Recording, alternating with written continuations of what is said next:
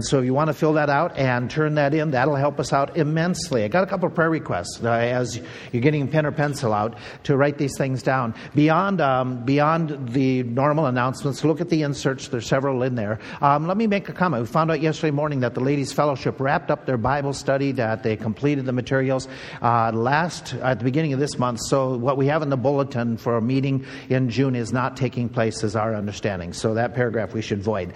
They'll pick up again, Lord willing, later on. A couple of prayer requests. Let's be praying for a couple of people. Sis Purcell's mother had to have emergency surgery on her abdomen yesterday, and she was in ICU, and they had her on breathing apparatus and things of that sort. And so I don't know any of the details beyond that they're going to try to take her off the various apparatus. So pray for her. Name is Dorothy Purcell. So pray for her. And then Deb Harner just mentioned that we asked if we'd pray for a co-worker of hers. Her name is Jen. This co-worker had some type of an accident that resulted in a head injury, and it's very, very critical. It happened something to do with her and the golf cart. Which sounds kind of funny, but it's a very serious situation. So let's pray for Jen. We'll mention those and pray in the morning service about that. And then you see a wide variety of different events and other things to be thinking about, praying about this evening. Nominating committee, fellows, we've been sending you information about that. That meets tonight. We have the White River Addiction Center outreach that's taking place this evening. And then for our church family, very important information that we're going to be sharing this evening. I'd love to have you here. It'd be to your benefit to be here. Other things that are happening, see it for yourself. Now, if you're visiting with us, here's what we're going to do in just about 30 seconds. We're going to break up. We're going to go into a wide variety of places around the building. And so what happens is those who are high school graduates to whatever age, you get to pick one of those, is it 7 or 8 classes that are offered? 7, I believe, that are being offered right now. We have this week and next week, and then we'll offer a whole new series of different classes. But they're meeting throughout the building. You are welcome to sit in on any one of those. And the young people, they have regular classes. The elementary age, college and career, they have a class that's meeting in the basement area as they kick off the summer ministries with that group. And so you can see what's in there. And I don't think I had it in the bulletin. It just dawned on me. Remember that in 2 weeks from today, we're doing that entire shift for all the elementary and high school. We're moving into what we call Promotion Sunday. That'll be the first Sunday of June. All the junior churches, all the Sunday schools, the kids will start attending the age group, the set group that is for the classes or the grade they'll be in next fall. So that's happening in 2 weeks. So keep that in mind, parents. If that affects you as far as where the kids get picked up, junior churches and all that, that'll change in June. We're going to let the kids get off. The elementary age, preschool, they're headed out first. They're headed to the basement. Right behind them, the teens. And if you're not staying here for the study on the Bible, how to study your Bible, we'll see you later. See you, dude. Have fun.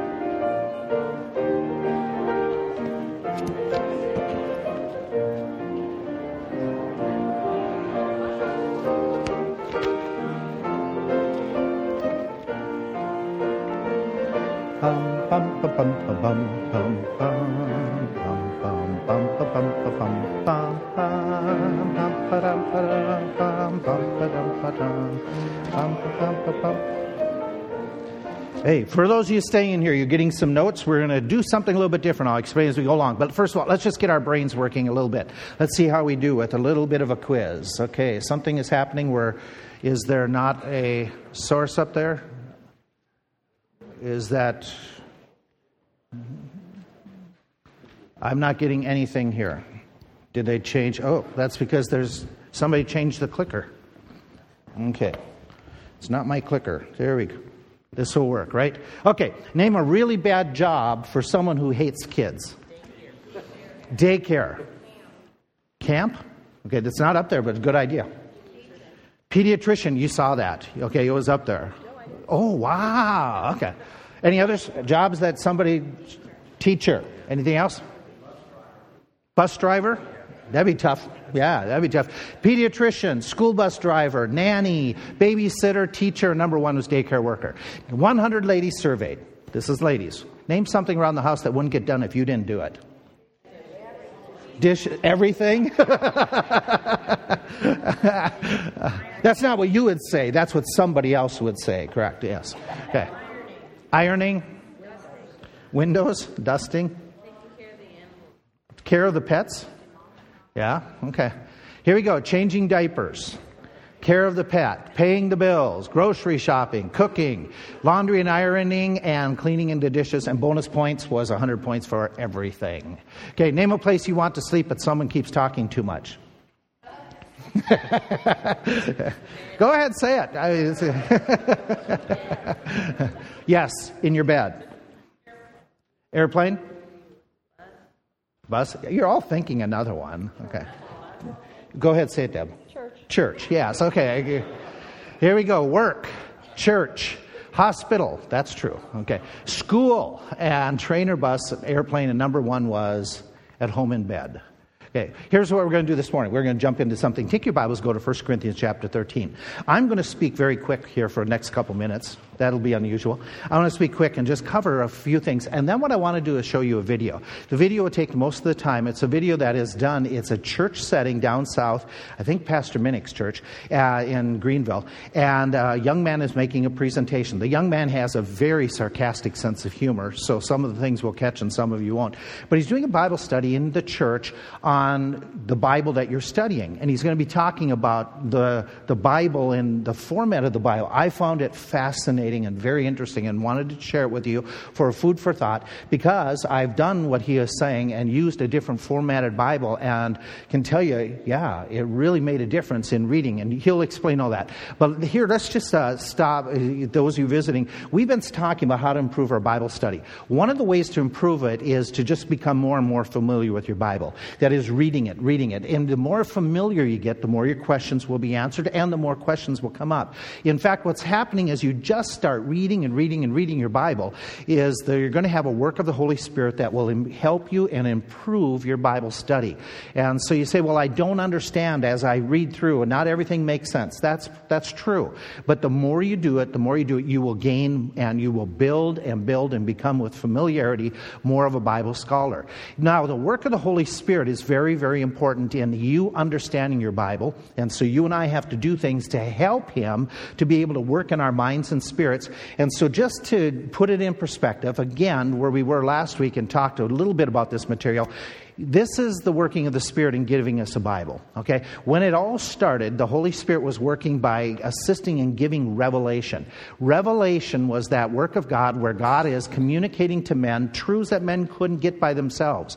Now, when we talk about revelation from Scriptures, okay, we're talking sometimes about what is called general or natural revelation. That which you see about God, it reveals something about God, like His might, His power. What is the natural revelation that reveals there is a God? He is powerful. He is awesome.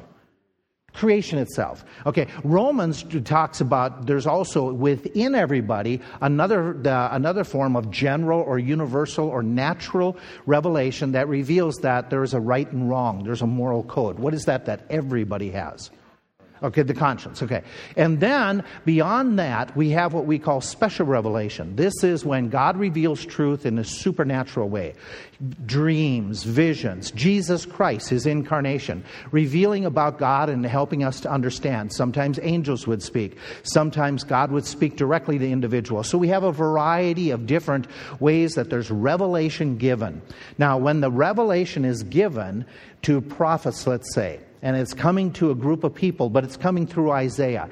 God worked a work that we would call inspiration. God worked a work that we would call making sure that they got the message right, that they weren't concocting it or dreaming it when Paul was writing the epistles.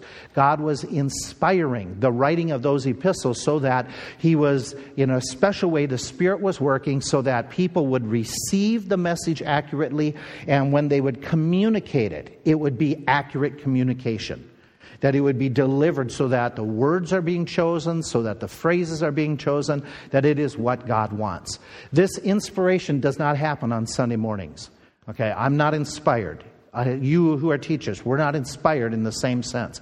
We may be inspired by a text we read, become energetic, or we might be inspiring that we encourage people, but it's not that same miracle, supernatural work of the Spirit where all the words and what is being stated is communicated in precisely the words and it's total clarity. Because there are times I'm going to say goofy stuff off the pulpit. Okay, it's going to happen that I'll mix up words or I'll say something and it comes out totally backwards. And so that happens to all of us in our communication. But when we deal with the Word of God that's in front of us, we know it was inspired when it was first given, that God controlled in a supernatural way. And then as they wrote it, okay, and as men were delivering it, it was this work of God where we read in Scriptures that they were moved or they were carried along by the Holy Spirit. Part of that carrying along involved what we are going to call inscripturation. Inscripturation was the exact writing of your Scriptures, a writing down and putting it into a written form, where God was superintending that so that people were writing His exact words the way He wanted, even when they were recording history. He was saying, this is the portion of history, and I'm going to have this portion of history written down. And He chose that it was written down. So originally, the Bible was securely coming from the mouth of God, and God dictating, God superintending so the words were right. Now, when we talk inscripturation, like Paul sitting there and writing, we don't believe it was a matter where God is dictating word by word so that everybody, it sounded the same. If you read the epistles, there is a difference in the writing. In the Gospels, there's a difference the way John wrote, Matthew wrote, Mark wrote. There's phrases that show up. There's personality that shows up. So it's more than a dictation, and it was more than God just saying, okay, John, here's an idea, write about light. And he could choose what he wanted. It was a very unique way that God made sure they were writing exactly what was to be written down, the words, the phrases that are coming from the mind of God, and yet He incorporated the mind of the people. He incorporated the personality of the writer. How that works, it's a miracle. And God inspired that work. What we have then is we have the Bible completed. I believe the Bible is completed. This is how I understand 1 Corinthians 13. If you look at this text, it says in 1 Corinthians 13, the love chapter, he is talking in the middle of this love chapter. And by the way, the context of the love chapter is he's speaking about the gifts, especially tongues, visions, knowledge, dreams. That's chapter 12, and it's chapter 14. So in the midst of talking about these ways that God is giving special revelation to people, like the prophets, like those who are speaking in tongues, the way that was happening, in the middle of that 3-chapter section, he pauses and says, we would need to talk about love. And that's because love is more important than the gifts. Having love is more important than standing up and being able to speak some form of revelation. And the church in Corinth was having a problem with that. They were thinking, I'm godly, I can do whatever I want, as long as I get a vision, a dream, I speak in tongues. And he's writing and saying, wait a minute. The one thing you should desire more than anything else is love towards one another, rather than you get some kind of a gift that you can show off in the church. So that's why this chapter is written. In the course of writing the chapter, he's talking about how love is so much better than other things. And he makes comments at the beginning of chapter, verses 1 and 2, about the preeminence of love. And then he returns to that idea in verse 8. Charity or love never fails. But whether there be prophecies, they're going to fail. Okay, this is a future tense. He's predicting that these special revelations are going to stop sometime. Whether there be tongues, they are going to what? They're going to cease. And by the way, the original language is they are going to stop of their own accord. They won't be stopped by external, but they're just going to run out of gas in and of themselves. Whether there be knowledge, this is that inspirational knowledge, that special revelation or what word was am I looking for? Administrative ability, the sense of, okay, I declare the will of God to you, like Paul writes at times. Whether there be knowledge, it will vanish away. And then he makes this comment. For we know, in my King James reads this, for we know in part and we prophesy in part, but when that which is perfect is come, then that which is in part shall be done away with. Now here's the rub on the verse. Most people, when they read, when that which is perfect is come, they immediately refer to Jesus Christ and the return of Jesus Christ. Okay, and there are good people who come to that conclusion that that's what he's talking about in the text. I don't think that's what he's talking about, because he's not mentioned the return of Christ at all in this chapter. He's talking about, in this chapter, about tidbits of revelation, little, here and there, a dream, of speaking in tongues. That's what he's talking about. And in context, this seems to me a better interpretation. And let me just paraphrase. He's talking about those little bits of prophecy, those little bits of knowledge, those little bits of tongue speaking. That's not a whole complete revelation, but it's just a paragraph or something somebody stands up to speak. He says they're going to fail, they're going to cease, they're going to vanish away. Then verse 9, for we know in tidbits, we know in little pieces, and we prophesy in little pieces. That's true. If somebody were speaking in tongues in that day, they would get up and they wouldn't speak the whole book of Revelation. They would just speak phrases, little tidbits. But when that which is full or complete, that which is in context, that which is the fullness or the completion of the revelation is come, then that which is in tidbits will be what? It's going to be done away with. And that to me fits the context clearly, that what he is predicting and prophesying is there's going to come a completion to the Bible when you're going to stop and you're not adding more Bible. You're not adding extra books. You're not all of a sudden saying, oh, in the 1500s, we think that the Apocrypha now is inspired. No, there's going to be a completion, a deadline. It's not going to keep on going that people are going to add extra books to the Bible. There's going to be a ceasing. In fact, in Revelations, what does he say? If any man adds to this book, he shall add the plagues to them. If he takes away, there's the possibility of his name being taken away. And so the point is that there's going to be a completion to the Bible. At some day, at some time, God's going to end that revelation, which he did, with the book of Revelation. But then he's going to resume giving tidbit revelation in the period called the tribulation. There's going to again be visions and dreams. Joel talks about, Revelation 13 talks about the two prophets who will go out. And so there's going to be a resumption of that. But we are living in a time period where there is no ongoing inspiration, inscripturation work of that is happening. However, there is this work. It's called the work of illumination. This is the work of the Holy Spirit where he enables you to understand the Word of God. And so he assists you so that you can understand it more clearly. So we have in this process God giving revelation, the Holy Spirit correcting, superintending so that men are recording it right. We sit down, we read it, we say, hey, what does it mean? And the Holy Spirit is working so that we get an idea of what's going on. And so this is that work that results in we are confident we have a Bible. The question is, as we study our Bible, how do we get more out of it? How do we... Here's the... I'm going to punch forward here for just getting into this video. This is a gentleman that's talking about the idea of the way you read your Bible might really, really, really be helpful. And what Bible you are reading. Let me just lay it out and you take it for food for thought. We're not talking about what translation. That's not an issue as far as I'm concerned, saying, we've got to make sure that he's not talking translations, though he'll refer to some. He's talking more of the way it's laid out, that you could take a King James, an NIV, an ESV, and you could read it differently based upon what we're familiar with. Let him speak. Let's stop there. You get the gist of what he's after. He is just saying, because of the way we are geared to read, is there some way we can improve our Bible reading? The Bible format, that what you do really matters. And we did that 3-4 years ago. We got a whole case of it, and it wasn't a full Bible, but we did the one that's called The Story that we made available.